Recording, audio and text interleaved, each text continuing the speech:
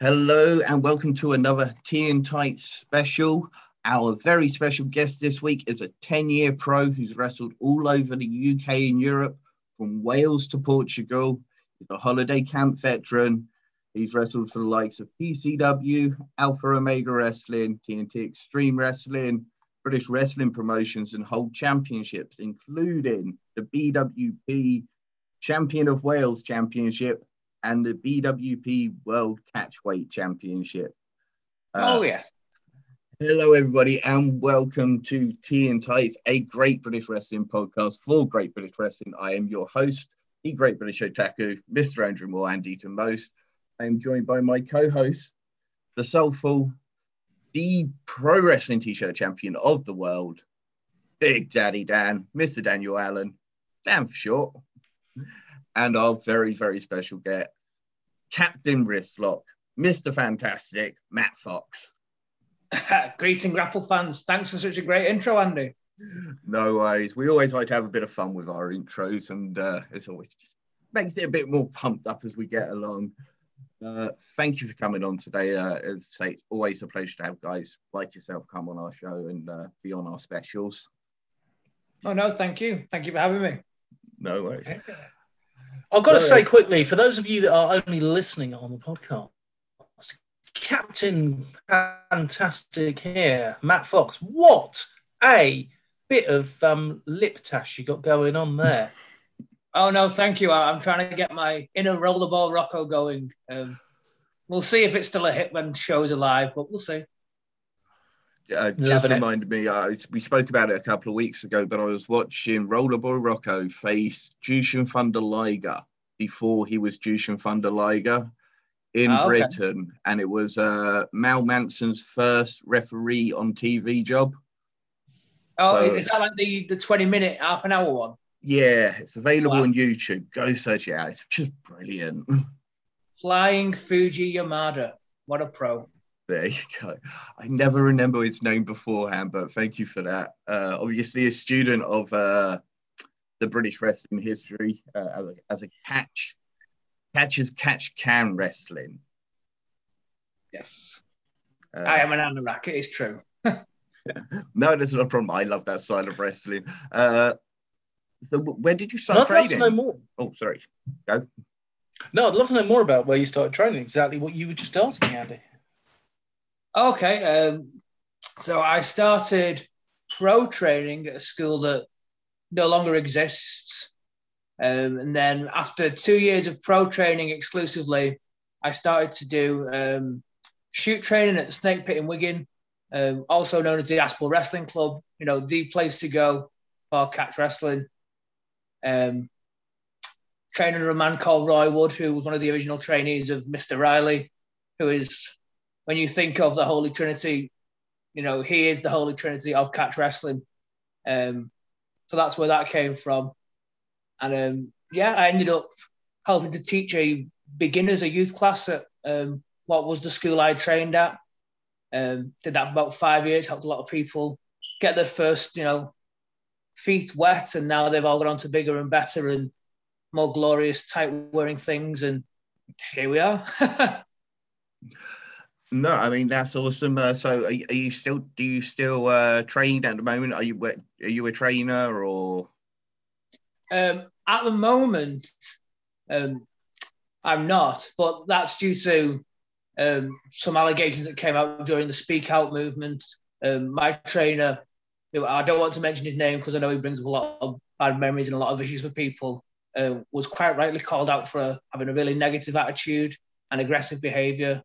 And a lot of really horrible things, especially female trainees. So I don't really want to bring up that name or the name of that school. People that know will know. And the young women who quite rightly said their piece, I don't want to bring up their names because I don't want them to feel, brought into this discussion when I'm trying to focus on the positive in the future. And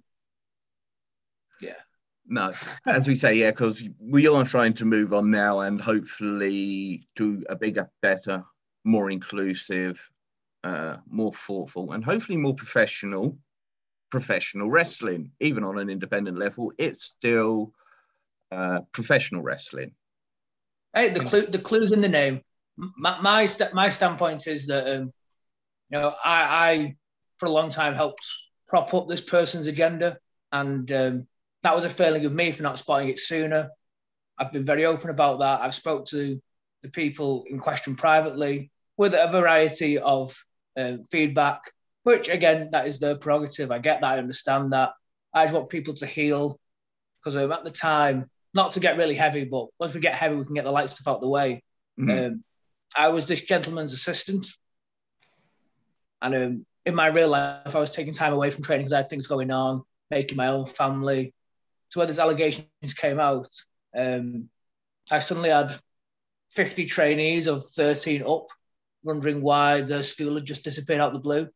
I had to speak to the local council to give my opinion of things, my side of things, to where these allegations have come from, whether they're true or not, and things like that.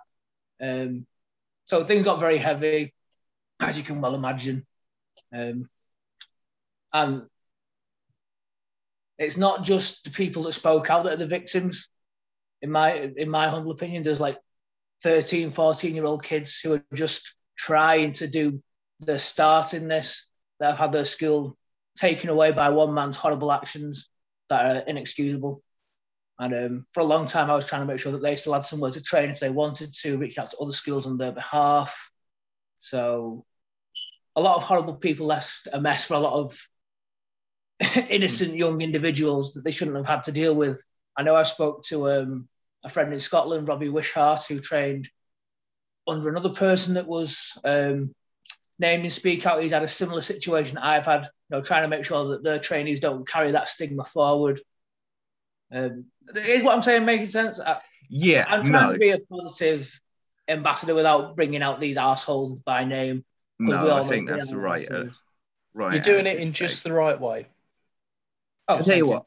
Why don't you give us one of your more funnest memories, one of your funnier memories, a good, quick, comedic anecdote, something that's happened during actual wrestling? Okay, cool. So, as you mentioned previously, I do a lot of carnival shows in the summer. And the way this would work is me and another person, usually similar experience to me, would fill our cart with people getting their first taste of, going to shows, their first taste of being in front of a live crowd. And we went to a show and we were in sunny Llangollen. And it was easier to say than spell. Yeah, yes, too many L's, too many Z's. So we're going to Llangollen, and there's me, my friend Chris Von Sharp, who's now no longer in the business, a young man called Bullet, and his partner, Trent Zaffix, which are two names that you can only pull off when you're 16, 17 in the business, because nobody is born and said, yes, you look like a Zaffix.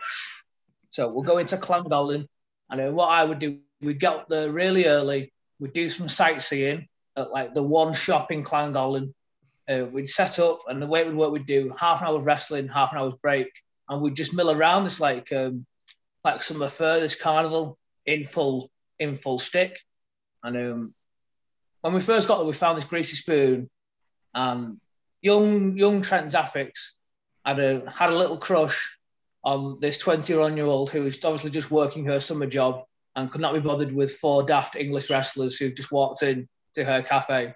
And he tried to be very, very polite. He tried to leave her a tip, and she was just not entertaining at all. And he just kept trying to return him. And I remember he went to pay, and she just slowly moved it across the counter. And it wasn't just like it was a, which was her nice way of rejecting and refusing him.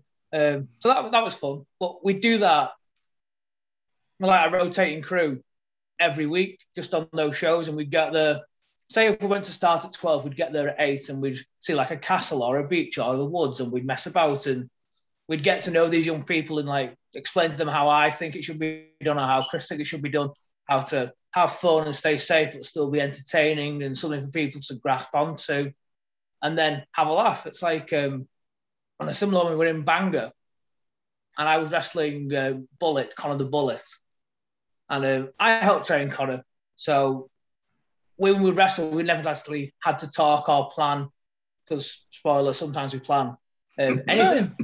I know, right? I know, shock horror. But back to the disbelief suspension that we're going for. And we were told to just wrestle because another car's coming with other wrestlers. And when they arrive, you guys just go home. I was like, okay, cool. The car with the other wrestlers in had a flat tire. So these poor people in Bangor had an hour of just me and Connor the Bullet during the Euros. And to get the most heel heat that I could, I did happen to have an England football top, which was good. Obviously, a man that is very, very used to handling himself. Well, it's the nature of the game. You need to have a bad guy. You need to have a fall guy. You need to have someone who is open to being the loser and understanding what that entails. I need to think that I'm in the right, but I know eventually there will be a fall. And Connor, it was from Wavertree, which is like one of the scousest places ever. So he talks a lot like that. Was billed as Bangor's bright hope. So all the time he's trying to G up the crowd. It's like, come on now, Wheels, guys. Eh? At 16, sounding like he smokes 40 Lambert and Butler a day. Other cigarettes are available. And I remember I had him down a chin lock, and these kids started to sing the Welsh national anthem at him. Excellent. And he's saying to me as we're fighting up, what's that? And I'm just like, oh, kids today. You would expect from them. But you say you wrestled outside on some of those, and not all of them are bright sunny days when you have had to do so. So what's your worst experience been for that? We were wrestling for a promotion formerly known as Conway County Wrestling. And instead of having 6x8 boards, they had wooden planks. So there's about 20 wooden planks to make up this ring. Now, it's on a hill, so the ring is like that. The way it's meant to work is it's meant to be ratchets that were tight in the bottom and then the ropes tight on the top to make it a flat surface. The ratchets weren't tight, so there's hills in our gradient of wooden planks. And the canvas was a tarpaulin, so it wasn't a canvas. So trying to run or move or do any fast movements, plus rain, plus a hill, plus being held in the ring, it's kind of like an awkward combination of like riding the teacups and hungry hippos and the dodgems all rode into one in brightly coloured fighting knickers. There we go. Go on, Daniel. I remember follow on to that. Yeah, Hogan was doing in his first biography, the one that explains how he basically invented wrestling films and everything else. Talks in a ring that had planks. One of them was raised and completely took his knee out. So what is, with the exception of that one, the worst ring that you have ever had to wrestle in?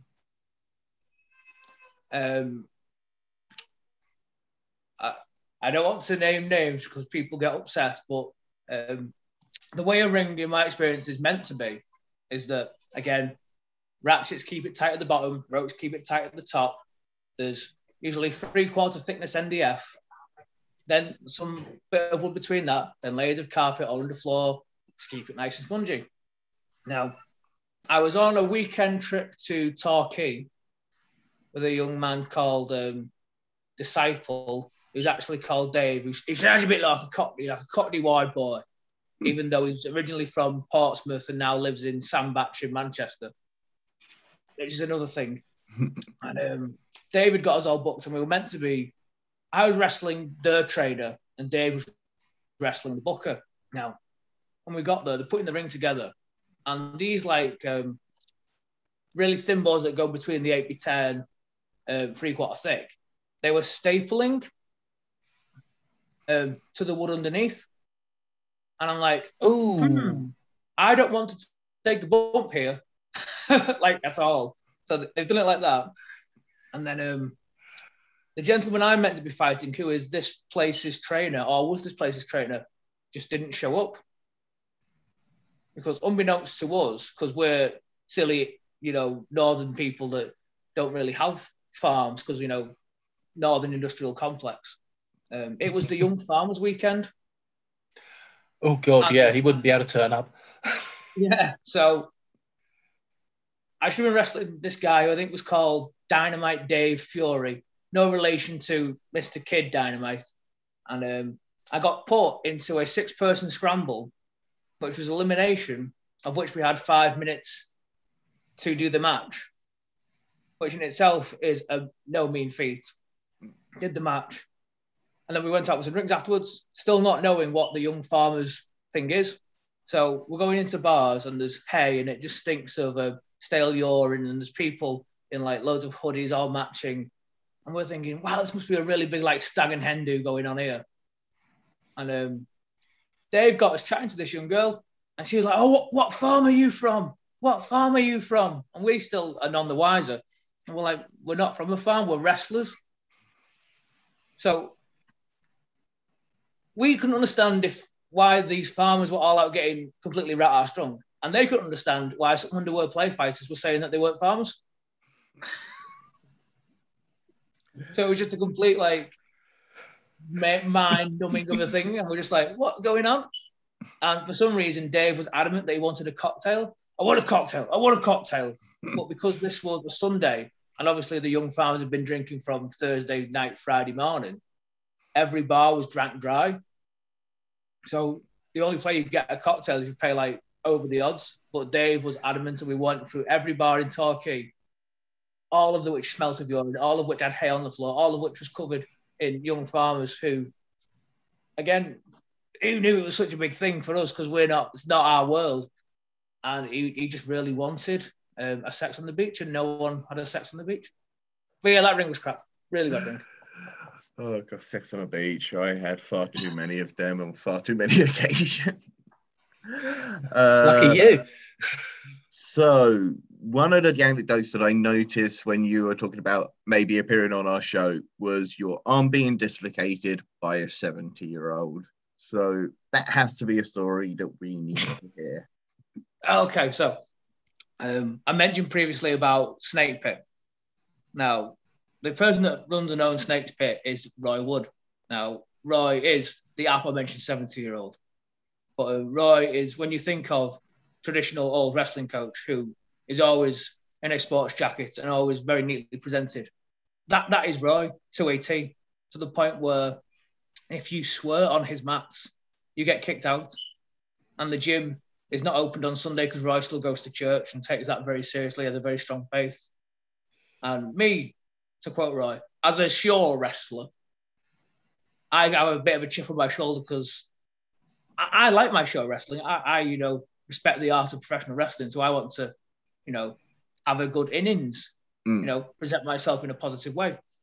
And I was wrestling with, at the time, Roy's top guy called Tommy, who now runs a catch gym in Sydney, Australia. And he kept beating me by just crossing over my face and taking my arm. So he would grab my tricep above the elbow and just pull it out. And after about 3 or 4 goes of this, I'm getting really frustrated. I'm like, no, you're not beating me now. No way you're beating me. So I'm resisting and resisting and resisting and resisting and resisting. And eventually Roy comes over and says, no, lad, you're doing it wrong, like this. So Roy gets me, being most respectful, and it just goes, and I was like, and I had no idea what was going on. And I still wanted to wrestle. I'd like fell down. I was like, right, come on, let's carry on. I had this like one floppy, lame arm because it was just gone at the shoulder. And I don't know if you ever had any joints dislocated, but gravity is great at putting it back in. It just really hurts. So after Roy realised that he's dislocated my arm, he just goes, just lean forward, Matt. So not wanting to be disrespectful, I do. And my arm pops back in, and it's one of the worst pains I have ever had. And he just says, go have 5 minutes and then get back on the mat.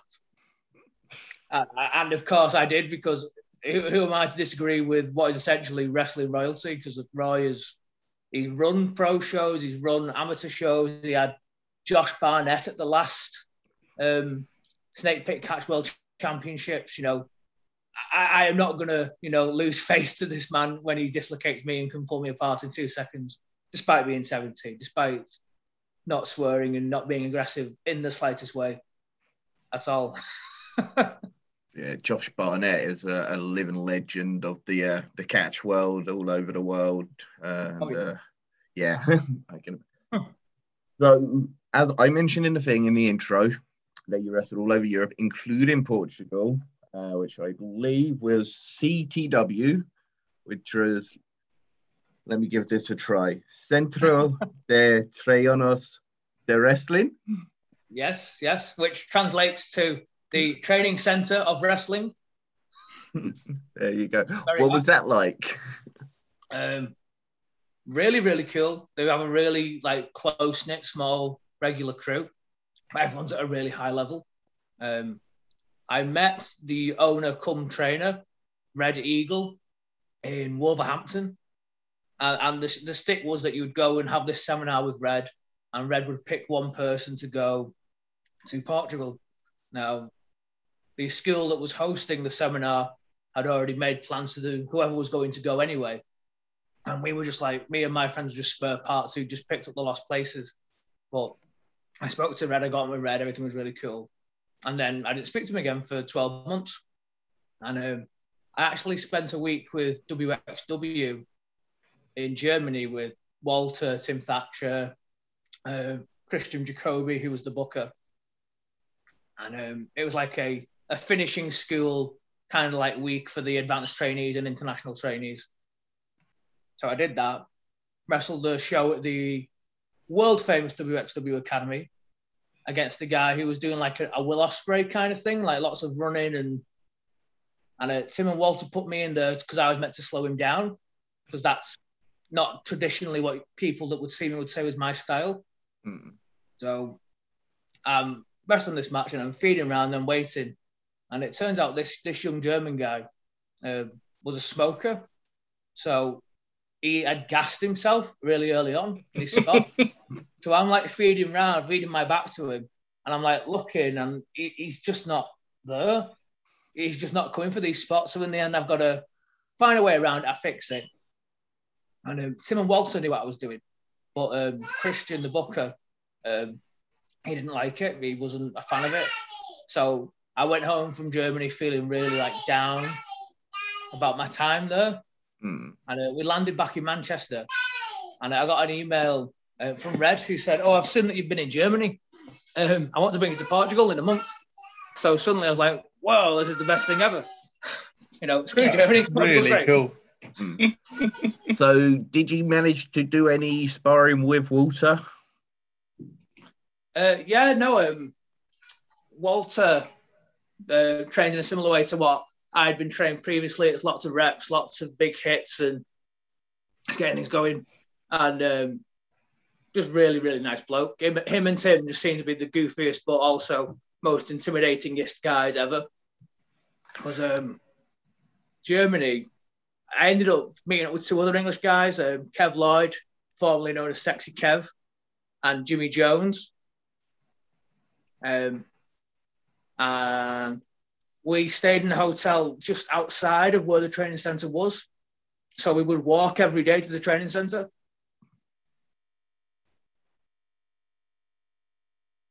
We have briefly lost him. I'm sure he'll be back.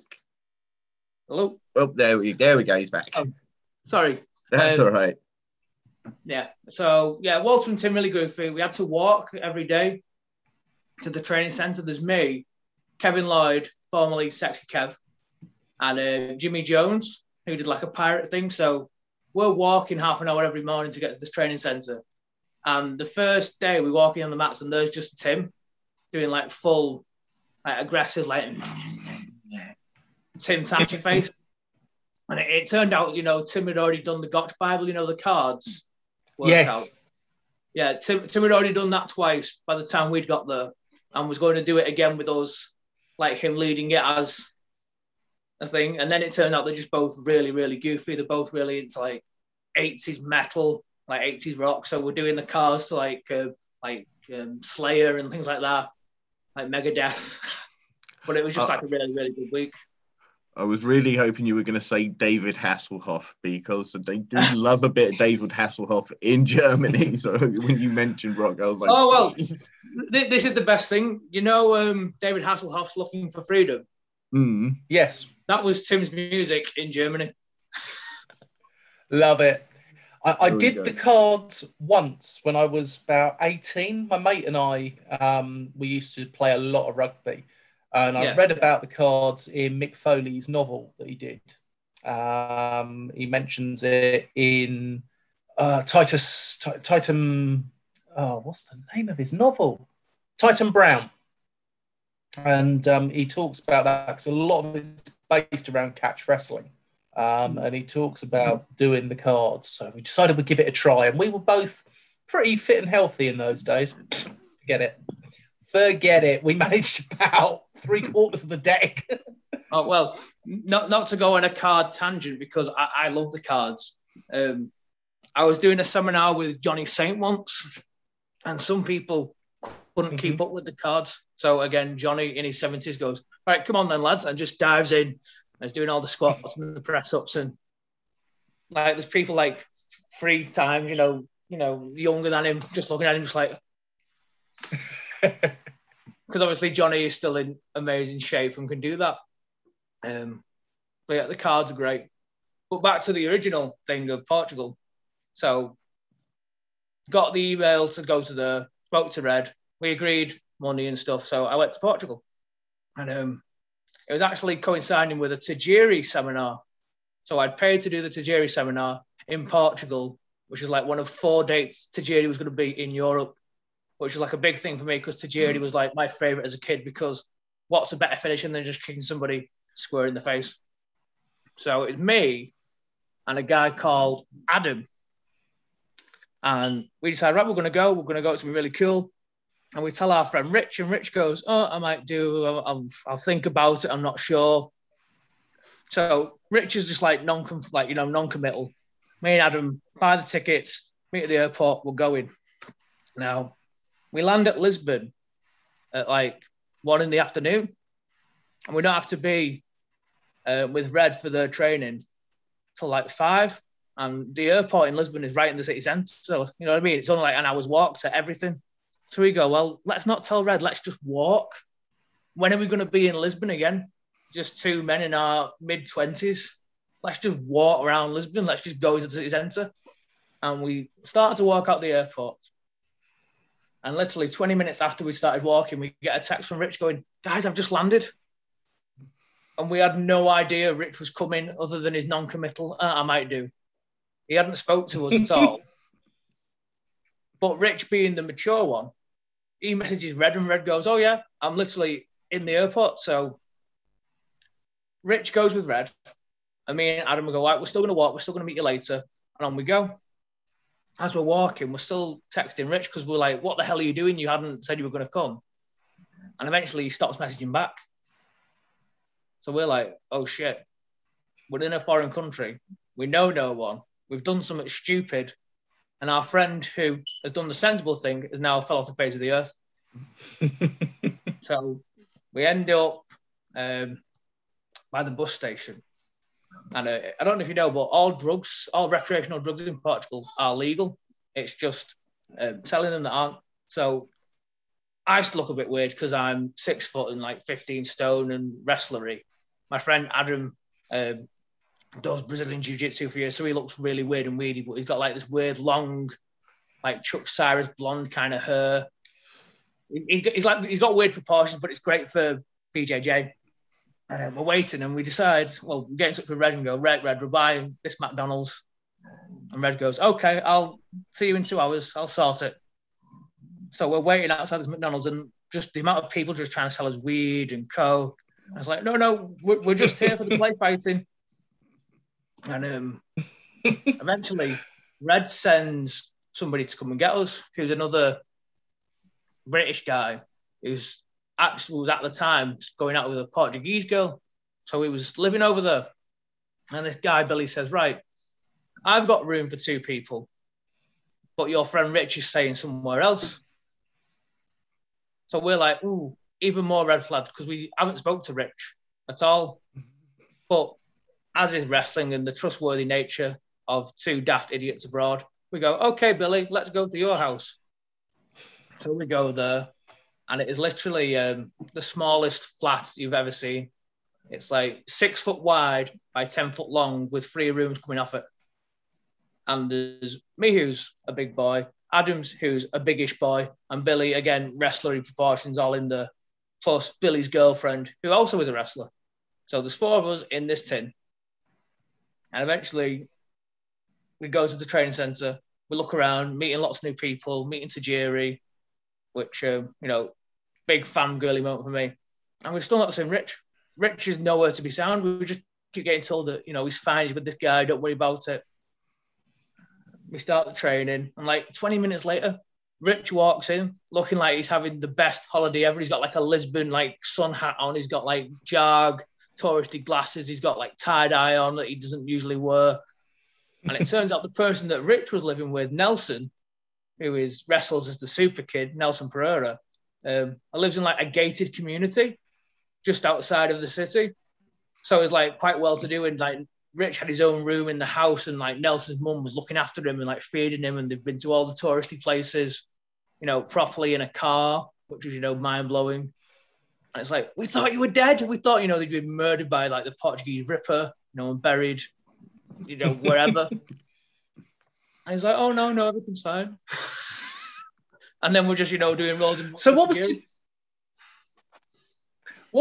Tajiri like? Because he was in my favourite ever ECW match, a 3-way with him, Little Guido, and Super Crazy. What was he actually like to wrestle against? How hard are those kicks? Well, I can't dispute and say that they're not hard, but the best part of it is, as you know, Tajiri doesn't speak English, but the person who happens to be Tajiri does. But to protect his gimmick, Tajiri is whispering in pidgin English to the Portuguese coach, who's then pidgin translating it back into real English to us. So we're kind of listening to what Tajiri's saying to get a proper understanding of it, whilst then getting a garbled version because the poor Portuguese guy, it's not his first language. So it's kind of like the weirdest form of like wrestling Chinese whispers you've ever seen. All while Red's trainees think that Adam is Chuck Cyrus because he has the weird long blonde like hair and the weird proportions. While Adam's going, no, my name's just Adam. I love Portugal. I used to holiday regularly in the Algarve, and I can attest to the week because the last time I was there with my partner, we went to a Romanian market, and we were there for about an hour. And I must say, at least 10 people offered to sell me weed while I was there. If you look at the mohawk, the beard, and the tattoos, I generally get that when I walk down the street, which is seriously worrying, bearing in mind that I'm a local councillor. Oh, well, but that's the way it goes sometimes, councillor. WXW is one of my favourite current promotions. Are you keeping up to date with it at the moment?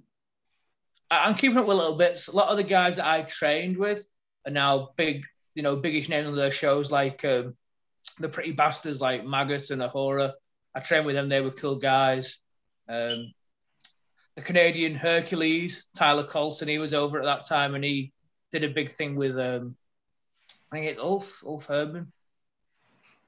He did a big thing there. Norman Harris was there when I was there. That was cool. Yeah, he's one of the top guys at the moment. You mentioned the Smoker. I'm assuming it's not the King of Smoke style Bobby Guns. Oh, no, not Bobby Guns, no. One of the other things that I noticed you were part of was the TNA British Boot Camp. Oh, okay, yes. That was this season 1 or season 2? It was season 2. It was the Manchester taping. So in my audition, there was Mandrews, Cyanide, people like Ligero, people like that. So all the top northern names, and me at the time because I was not as well known. But yeah, that was a weird day. because the way it works, it was part shoot, part work. So they did ask us all to send in like a CV with clips and promos and stuff. And they were like, okay, cool, we'll pick these names. I'll invite you down to this thing. And then they gave us like a press pack, which I still give out to people that ask for it to this day, because it's got like the ideal times to use social media, how to engage with people in a positive way. And my audition was in the afternoon. Oh, no, it was really good. It's a really good tool to still have. But yeah, my audition was in the afternoon. I get there. It was at the old Future Shock gym, Manx gym. And like I said earlier, I know Kevin Lloyd, Sexy Kev. I've known Kev a long time. So me and Kev have a really good relationship. And Kev said to me, because his audition was in the day, to just get on telly. I can't do anything else, just get on telly. I was like, oh, okay. So in my head, I kind of knew, right, this is the work aspect now of this thing. But still, you're intimidated and you're excited. And I was still really new with people like Rampage, who was in the corner, you know, Cyanide in the corner, all these like the names of like the northern UK scene. And I go out there and there's Joe, Al, and Gail Kim. Now, we weren't given any prep time to know, like, the guy with the camera will be there. So, like, they're trying to ask questions without being mic'd up, so you can't really hear. And I'm trying to just, like, look over this camera, which was made awful telly. But I mentioned my grandfather, who was one of the reasons that I, like, watched wrestling as a kid and got into it. And they must have smelt blood to, like, bang. So reality TV, we need the sob story. So they pushed and pushed and pushed and pushed and pushed. And in the end, I just got really, really upset. Really emotional.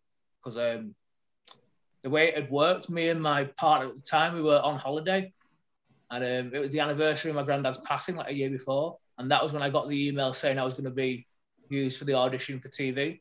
So it was kind of like, wow, this weird consequence, this weird serendipity has happened. And it must be, you know, a message from the God that I don't believe in. So they just smelt blood and like ripped on that bang. So I got really upset. And then afterwards, Spud, who was there as well, took me to one side and had some really nice positive feedback to me outside of, you know, the work talking thing.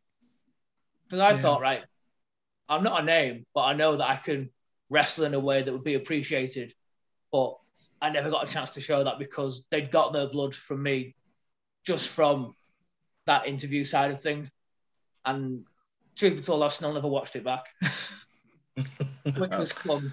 I watched it. I have very, very good authority that Samoa Joe was actually really, really, really hungover for that. I can believe that. Having met him afterwards, yeah, he did look a little rough, bless him. He looked shorter than I thought he would be. I think the story goes I that, found that with so many wrestlers. Oh, it's because we're all massive liars. We are all massive, massive liars, but Joe was short. Like, I'm 6 foot on a good day when I do that, and Joe was smaller than me. God love him. Yeah, so I think he had literally wrestled Rampage for Progress Wrestling the night before, and then they got absolutely blackguard because it's Progress Wrestling, and that's kind of what they did. And then, of course, he did go to that because I don't know who told me that story, but somebody I used to work with who was part of the show as well, but I don't want to mention his name. So I've just sorry to interrupt, Dan. What I found out was I was the second to last audition of that day, and the last one was Mandrew's. So people who were going through were already going through. So it's kind of like, let's see how we go. Yeah, because it's Mark Andrews who went on to win that, wasn't it? Yeah. So obviously, Mark Andrews being Welsh, you wrestling a lot in Wales. I've just been having a look on one of the fan sites, and I noticed on that site, and you can tell me that it's wrong, that your entrance music, at least at one point, was Manic Street Preachers. Is that correct? It still is, yes. Really good song. Yeah. one of my favourite bands, one of my favourite songs by them. Why did you choose it? So I've always been like a big Mannix fan. Before Underworld Play Fighting, I was in a band, I played guitar. And like Mannix were just like a cool band that were just alternative enough to get you street cred, but also just had nice songs. So I was always like a big fan of that. And at my home promotion, we were trying to build a faction around me. So we did the diplomatic thing of, oh, how about all these songs? And because there was only me that had heard of it and everybody else, it was so left field to them. They were like, oh yeah, that could work. So after like 4 hours, it was like, yes, here's this song that I've purposely picked because this is the song. But yes, we'll let you think that it's democratic and we've all talked about it. And it's just so cool. I sing it to the ring sometimes, which is really nice. But then there's this one little kid who him and his dad follow me around sometimes in the north, and they sing it back, and it's really awkward when it gets to the chorus. It's like, oh, you're not even 10 yet. You don't want to die. Especially not in the summertime. Oh no, I mean, come on, like everything's opening up now, swimming, hugging people. Wrestling. Yeah. So, of course, so that stable, was that the Fox Pack? Yes, that was the aforementioned and creatively named Fox Pack. Yes, with myself, Lance Rivera, the Playboy Prince, Jack Sinclair. At the time, there was also Neva, and we were managed by Kay Lynch, and we were managed by Stacey Rose, who I think, Stacey still works with Jack and Lance at Pro Wrestling for You and around. They're now the front line. Yes. No relation to the pet suppository or the Lost Friends promotion. And they're very particular with capital letters, the front line, but that's them. They're good guys. Yeah, they're going to be part of Kingdom of Wrestling, which you're going to be part of as well. Is that correct? Yes, I am. Yes, I'm scheduled to appear. Excellent. We'll get wrestling's back, and we have at least one confirmed match on Monday, the 21st of June, the Superstar Pro Wrestling at Slam Jam, and you're facing off against Ethan Kelly. Yep, Slam Jam, Superstar Pro Wrestling in Kirby. Very much contrasting styles because Ethan is very young and very fast. And in wrestling terms, I'm very old and not very fast. But styles make fights. I've wrestled Ethan before in a freeway for This Is Wrestling, which was actually a live person-only dark match, even though we were the match that got in the newspaper because Ethan was from Ormskirk. So it was kind of really the main event because that's the one that got the press, but let's not split hairs over it. Sorry, Drill, you're a nice guy. So yeah, I'm really excited. I think it's a nice way to get back into it because I like to tell stories. I'm very much a story-focused person. So if it benefits the story and if it's natural to the story, then we will do it. And it's just me and Ethan and the way that it's usually pitched and how it will be, I think will be a nice re-entry for people. Of course, Superstar Pro Wrestling social media team gave him a video, but you had to make your own. Well, I don't want to put the bias out there, but as I'm sure Dan will know, the right-wing media picks a story and they don't bother with us lefties. They just leave you to it. They just go, oh, no. He likes the IRA in Palestine. No, he doesn't exist. He's a bad man. We don't care that he helps, the food banks, rah, rah, rah. Excellent. I've got a question.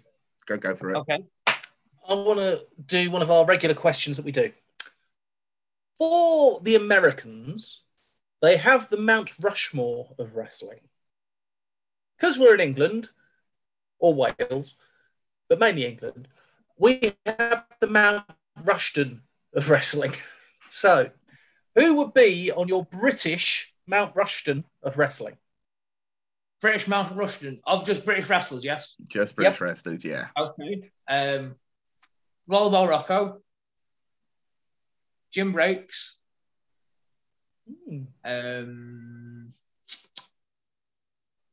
I want to say Regal, but I think Regal's kind of like an anglicized American now, so I don't really want to include him just because of his. It's more of like WCW and stuff. So I'm going to go with Tony Sinclair. Tony Sinclair's a great guy, and it's got to be Billy Robinson. He's the man. He is the greatest exporter British wrestling's ever had. You know, first Gaijin to win a world title over there. Ooh, that means a press conference somebody recently held about that was lying, because obviously he's claiming to be the first Brit to win the first major title in Japan. Oh yeah, no, that's a lie. Billy Robinson's the guy. I mean, while we're here, we're not going to talk about him, but one of the things that he wants to introduce, apparently, is the IWGP British Heavyweight title for New Japan. What do you think of this? It depends how they want to do it. I know they have ties to Rev Pro, and I know Rev Pro have their own world title that gets defended over there and stuff. If they made it in an NWA style and had like endorsed promotions and this, you know, IWGP British champion travel around them, that might be interesting. But it's nothing but a positive if it's bringing more eyes to British wrestling and British wrestlers on an international stage, because for a long time that hasn't happened. Because up until my generation, of this generation of people, you had people like Nigel McGuinness and Doug Williams, and that was where British wrestling started and ended for a lot of international people. They didn't know about Alex Shane and FWA and The Ascension and things like that. That was just like, you know, talking in a completely different language, which a lot of people would say Alex Shane did a lot of the time. Not that I met the gentleman, I'm just... but, you know what I mean? Anything that gets eyes on people is a good thing. We interviewed Joel Redman recently, who was chatting about the FWA training and everything like that. Training is obviously a big thing, and you've been trained in catch wrestling, and you've helped train people as well. Who do you think we should be looking out for in the current crop of newcomers on the UK scene? See, this is a hard one because, like I said earlier, a lot of the people that I train with are still feeling the effects of speaking out and have took time away and didn't want to be involved with wrestling at the moment. So about 10 really brilliant names have just been wiped off my list, which is upsetting for me because I had a hand in them. But I think Lance Rivera, Jack Sinclair, and Stacey that I've mentioned, they're a really good act. They're a really good free piece. Just great the way they work as a team, and the action that they do in the ring is good. In terms of individual people, I think Harley Hudson has a massive upside. She's a brilliant young lady. She's the ultimate, like, you want to get behind her. She's like 5'2", and she's working on actually putting weight on. That's like been a big thing for her because she's only 9 stone. And I know that she puts a lot of effort into that. She trains really hard. And she's got this cool, like, pin-up, like, sapling dolls kind of thing about her. You know, a lot of time for Harley. Harley's a great girl. And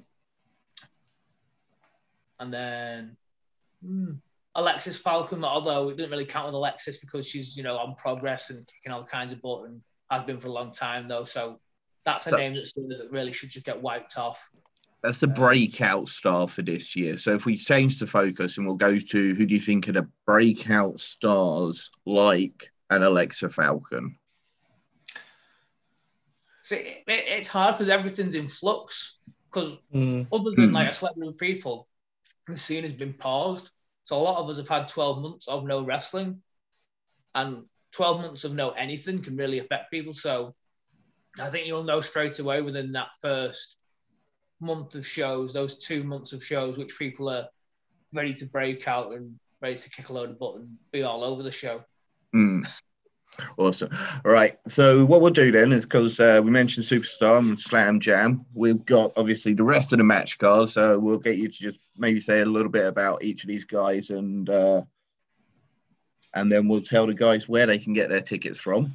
So first up is the main event. JJ Webb, Dean Allmark, and Philip Michaels in a triple threat match. What do you think that match is going to be like? I think it'll be like a car crash. There'll be so much action that you can't look away. To use the gregarious cliche.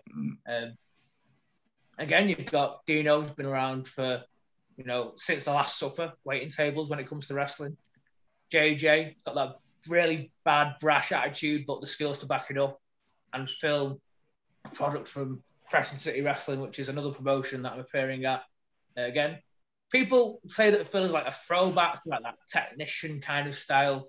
But if I was to pick one, I'm going to have to go with JJ, just because he's got that brash attitude. He would spit in someone's eye and kick them when they're down. And in a freeway, when there's no disqualifications, that's the kind of attitude and edge you need to come out on top. So I'm going to go with JJ. Bringing it back to Joe Redman, he did mention to us that Dean Allmark is one of the most underrated veterans in the scene. Would you agree with that one? It's hard to disagree with that. Dean, there is nothing that Dean hasn't done and hasn't done well. There's a reason that he is where he is and that everyone looks up to him, and he continues to be consistently one of the best at what that style and what he does, and that is hard to do. Consistency is hard.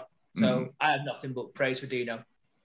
Okay, so we got James Reed and Sheik El Sham.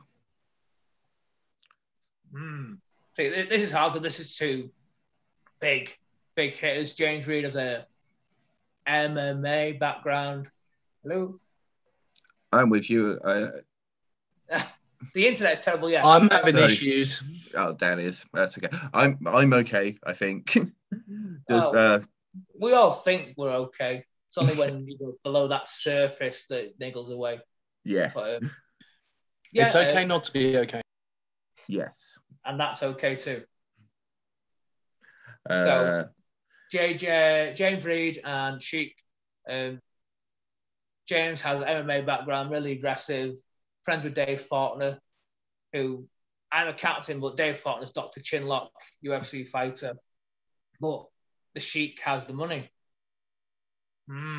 It's hard. And a great body. I'm just going to throw it out there. He looks fantastic. Yeah. We'll see what lockdown does. You never know. Why not?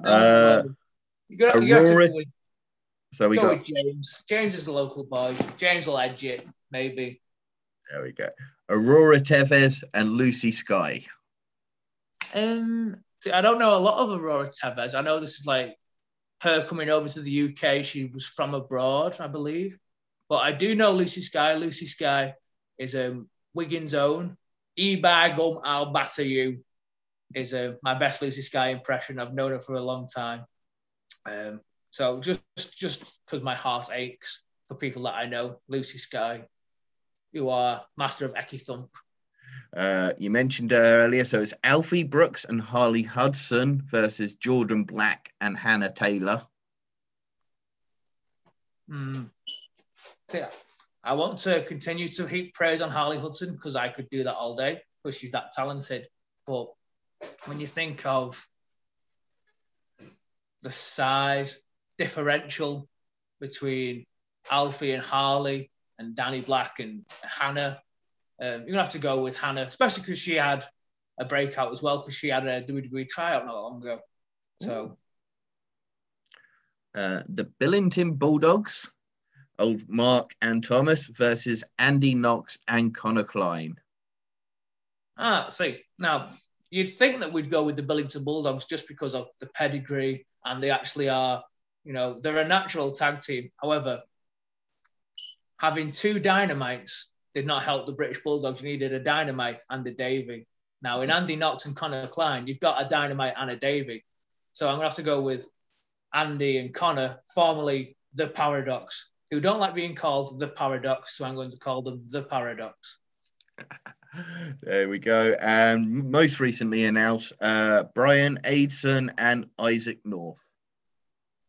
Now, again, someone I know, Brian, really strong fighting spirit. He's a black belt in Taekwondo. Isaac North, he's just big and hurts people. It's just unorganized chaos. So it's whether the discipline of a warrior can overcome the destruction of a destroyer, really. So I think that's the one that's most up in the air. I want to say Brian because, you know, he's my friend and I know him, but can you really have a hard man called Brian when his second name isn't Danielson? I don't know. There you go. Right, so tickets will be available for that show, and that's at ringsideworld.co.uk, and it does look set to be a great show, and I'm sure it will be. You mentioned PCW that you're going to be a part of. We're actually going to be at their Academy show on the 23rd of June. Myself and Daniel will be there for Will Cruz and Joey Hayes. Whew. Now, this is a big one because this is to decide the PCW titles. Now, obviously, Joey, that man, almost similar to Dino, someone that is so lauded, but yet also so underappreciated. And Will Cruz, who is almost stepped into that mantle left by Dave Mastiff, especially in PCW. Certainly one to watch. It'll be a fun match. That'll be good, that one. Yes. Stephen Flood had said the exact same thing about Will Cruz, actually, when we had him on the show a few weeks back. Sheik again against Birchill. The man from the barracks. Another debutant. Gonna go with the Sheik for this one, just because I feel bad for slagging him off before. Terrible. He's gonna get you. And Danny Hope versus Rosie Rascal. Now I've wrestled Danny a few times, and they've hurt every time. And I've met Mr. Rascal, and I appreciate the fact that he's a judoka and someone that's disciplined and trained. So if it's a fight, I'd go with Rosie Rascal. But if Danny can turn it into an out-and-out pro wrestling match with that entertainment, that panache, that charisma, then it could be Danny. There's a lot of variables, lots of ins and outs. It's like the rug in The Big Lebowski. It just ties everything together. There's a lot going on. Now that's got to be one of the best uses of something to describe a wrestling thing. The Big Lebowski rug. I'm loving it. Hey, the dude abides, man. The dude abides. The dude abides. Now, of course, Danny Hope and Joey Hayes do regularly tag team as the models, who Martin Kirby called the most underrated tag team in the UK. Unfortunately, Martin Kirby's retired now. Fantastic performer. Used to love watching Kirby. One retiree who coming back this year, and I know you're really happy about this, it is Doug Williams. Oh, yes, Mr. Williams, the man. Are you hoping that you can possibly get into the ring with him? Have you been in the ring with him before? I've been 6 foot away from the ring that he has been in as a paid fan, all the while being green with envy. But who knows? To me, it feels like a natural thing that someone might want to decide to book it, because I like to carry a lot of what Doug represented, and I hope might still represent. Who knows? You know, he's old and decrepit and has bad knees and all that jazz. And obviously, Doug has been an ambassador, not just for British wrestling, but for British interests abroad in terms of entertainment. You know, Doug beat AJ Styles for the global title. Yeah. Yes. You know, and not everybody beats AJ Styles, let alone for what was once Booker T's global title. No, that is very true. Never forget. Remember him as part of the British invasion with the current NWA champion, older Aldis. And whatever happened to their rather large Welsh associates? Oh, trained by the Dudleys when he was over there. What's he up to now? That's a good question to look the up. last I saw, he was still in Florida for a little bit, because I have friends who are friends with people that are at OVW, and I know Mr. Terry spent some time there. I'm not sure if he's still there now. So America somewhere, be it Florida or Louisville or, Glamorgan. Now that's Wales. that well-known sunshine state of Glamorgan. Oh, yes. The Welsh Riviera. So are you going to be doing any of the holiday camps this year? Who knows? I'd like to. They're always super fun. I often get asked to do the New Year's Day show for WAW. That's always a fun show. But who knows? My calendar is open. I am ready for discussion. So please discuss. I have nothing to do. I've been to a lot of the WAW holiday camp shows. My father lives in Great Yarmouth. We go down and visit all the time. So we get to enjoy a lot of UK hooligan shows. The first show I did for them, it was through an association with Mr. Williams, who was the evil wrestling teacher. I don't know if you're versed with Mr. Williams. And they did a show on behalf of someone in Leeds, notoriously bad promoter whose name fails me. And the way it was working, he had booked WAW to book his show. And because me and Mr. Williams were local-ish, we came in to fill the gap. So I was booked to wrestle Mr. Williams. And the main event had Bushwhacker Luke, which is like really cool. And a special link to me because Bushwhacker Luke got in the federation because of the British Bulldogs and Snake Pit and that kind of association. So I made up to meet Bushwhacker Luke. So we're going to this show and we meet the person who's booked WAW to book this show. And he says to me, no word of a lie, now I've never seen you wrestle before, Matt, but I'm told you're quite technical. So I want you to be Bret Hart.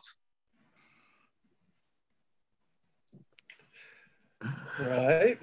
Yeah, I mean, I'll take it. I'll take the Hart comparison. I mean, it's not Owen who's the real technical master, but Bret's good enough for now. But so I do the match, and the most Bret Hart thing I could do was just wrestle as myself, and then just do his 5 moves of doom to end the match. The Russian leg sweep, the elbow drop from the middle rope. Yeah, atomic drop, flying line, a bit of this, and then sharpshooter, 1, 2, 3. There you go. But it was cool because Bushwhacker Luke said, I did well there, Foxy, and he then showed me pictures of his grandkids. Awesome. Hey, do you remember any of his sheep herder phase? I don't remember it, but I've watched it back, and they were not merry men. They were not the Bushwhackers.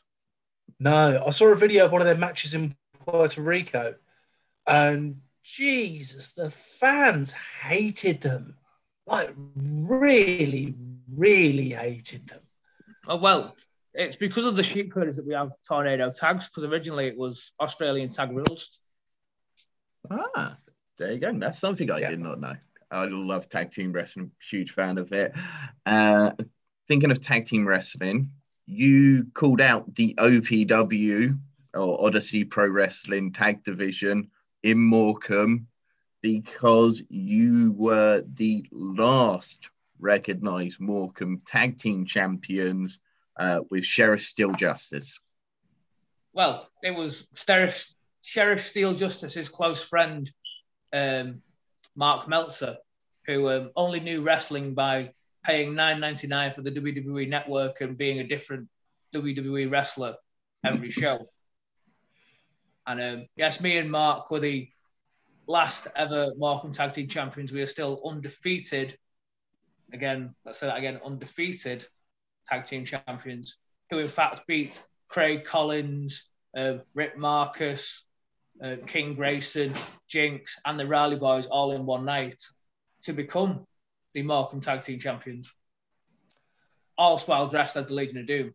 So if anybody has a right to these tag titles, it's me and Mark Meltzer, or his close friend, Sheriff Steel, who may or may not be Mark Meltzer. I've got a question for you then. The NWA made the wrestlers put down $25,000 when they took their title belt. What is the Morecambe equivalent? What have you got to put down to own the Morecambe tag team belts? Well, it's still really Morecambe to the point where before COVID happens, I was invited as tag team champion to a 4-year-old birthday. So a plate of chips and a hot dog, which was my fee for that evening. But do you know why they used to do that with the fee, going all the way back to Thurs and before that? Because the Northern Golden Triangle wanted Buddy Rogers to be the world champion, but they knew they couldn't shoot on Fez, so they did a screw job, which resulted in the WWF and NWA. Now, the NWA had to keep Thesz as champion because Thesz was a shooter. So if local guys tried to push their luck to take off Thesz, he'd do this thing where he'd feed them his head, and as wrestlers are idiots, they would grab Lou Thesz's head. And Lou Thesz, that has been practicing back bridges since the age of 3, would do a Greco-Roman suplex or a belly-to-back suplex and knock them out. And if they didn't knock them out the first time, he'd just repeat and repeat and repeat until they did. So the idea was that Thesz is putting his money down to make sure that no one takes it until he is told. And that's actually why Pat O'Connor beat Thesz, because Thesz picked up Buddy Rogers before the split. And Lou Thesz's mentor was Ed Strangler Lewis. Yeah. Now, the entire of this car ride, Buddy Rogers has slagged off Ed Strangler Lewis. So Lou, to anyone that would try to book him to lose to Buddy Rogers, said, "Oh no, he's never beaten me. I'll draw with him, but he's never beaten me." So that is why Buddy Rogers never officially beat Lou Thesz. And it's also why Patrick O'Connor became the first Australian world champion, because that was someone that Thesz thought was okay to lose to. And O'Connor is actually the guy that invented the O'Connor roll. O'Connor roll. There we go. Beautiful bit of history. Back when surprise roll-ups were just an official wrestling move that would hold an opponent down for free and not just a surprise roll-up. Who knew? Who knew? You've, as you say, you've wrestled Carnival and you've wrestled places like PCW. So what's the difference between, say, doing a more televised or streaming show compared to the more holiday camp show? It's a bit like the difference between Shakespeare and TV. Obviously, in TV, you have to hit a hard cam. There's places you've got to go to be seen, to be shown. Whereas with Shakespeare, you're in the round, and the people behind you in the high seats pay just as much money as the person right in front of you. And everyone's got to get a comparatively similar, enjoyable experience. So that's my intellectualized, up my own arse way of describing the difference. But it's a way that I think is applicable. No problem. Daniel, any more? Well, being a catch wrestler, you probably could put somebody's head up their own arse.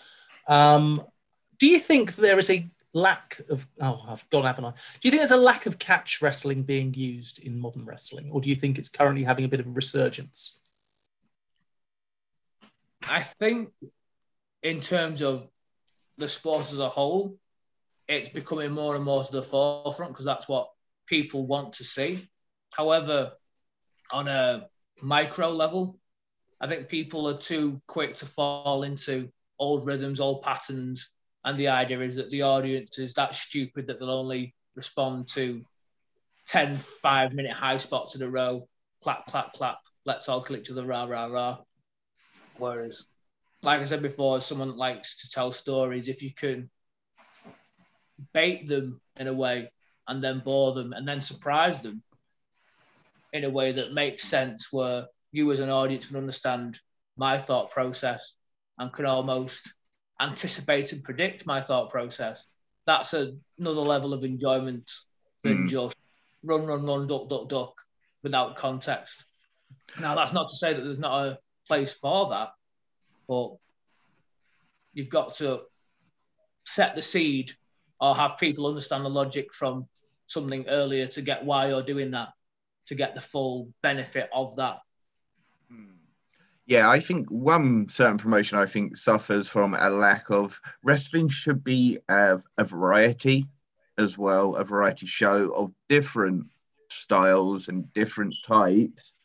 Yeah. And yeah, I mean, one promotion certainly probably has one more than the other. But I love catch wrestling. For me, Zack Sabre Jr. is currently my favorite. He's just an amazing wrestler, technician, and yeah, he doesn't have to do 50 flips. Not that I mind 50 flips. I can enjoy 50 flips. I just like to see a wrist lock every now and then.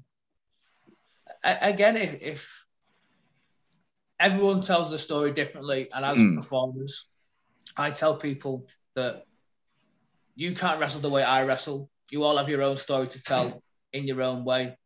But I will say that you've got to make sure that it's logical to a degree and that your actions have weight, have consequences. Now, if you can hit them two, it doesn't matter how you tell your story, be it the most high-flying lucha libre or the most ground and pound, straight-up UFC guy, or even doing the big ear brother and dropping the leg and the elbow, yeah. Because it's all within it's a big top world. It's all within it all as a place. It's all valid. It's all wonderful. But you've got to have consequence and you've got to have weight to what you do. Super. As you say, you're alpha booking, so do you want to give your email address and let the guys know where to reach you? Oh, yes. You can email me using book foxymattfox@outlook.com. You can find me on Facebook /book foxymattfox. You can find me on Twitter /foxymattfox. I'm on Instagram, which is instagram.com/foxymattfox, Instagram. And you can find me on Big Cartel, which is some variation of Foxy Matt Fox. Either way, I'm Foxy somewhere. There we go. And of course, you can follow us at the Tea and Tights podcast at Tea and Tights Pod on Facebook and Twitter. Myself as GB Ataku82 and Daniel as at Garden City Dan. That's super. We have been three grown men drinking tea, talking about grown adults wrestling in tights. Have a great day. Have a great night. And remember, folks, don't feed the trolls.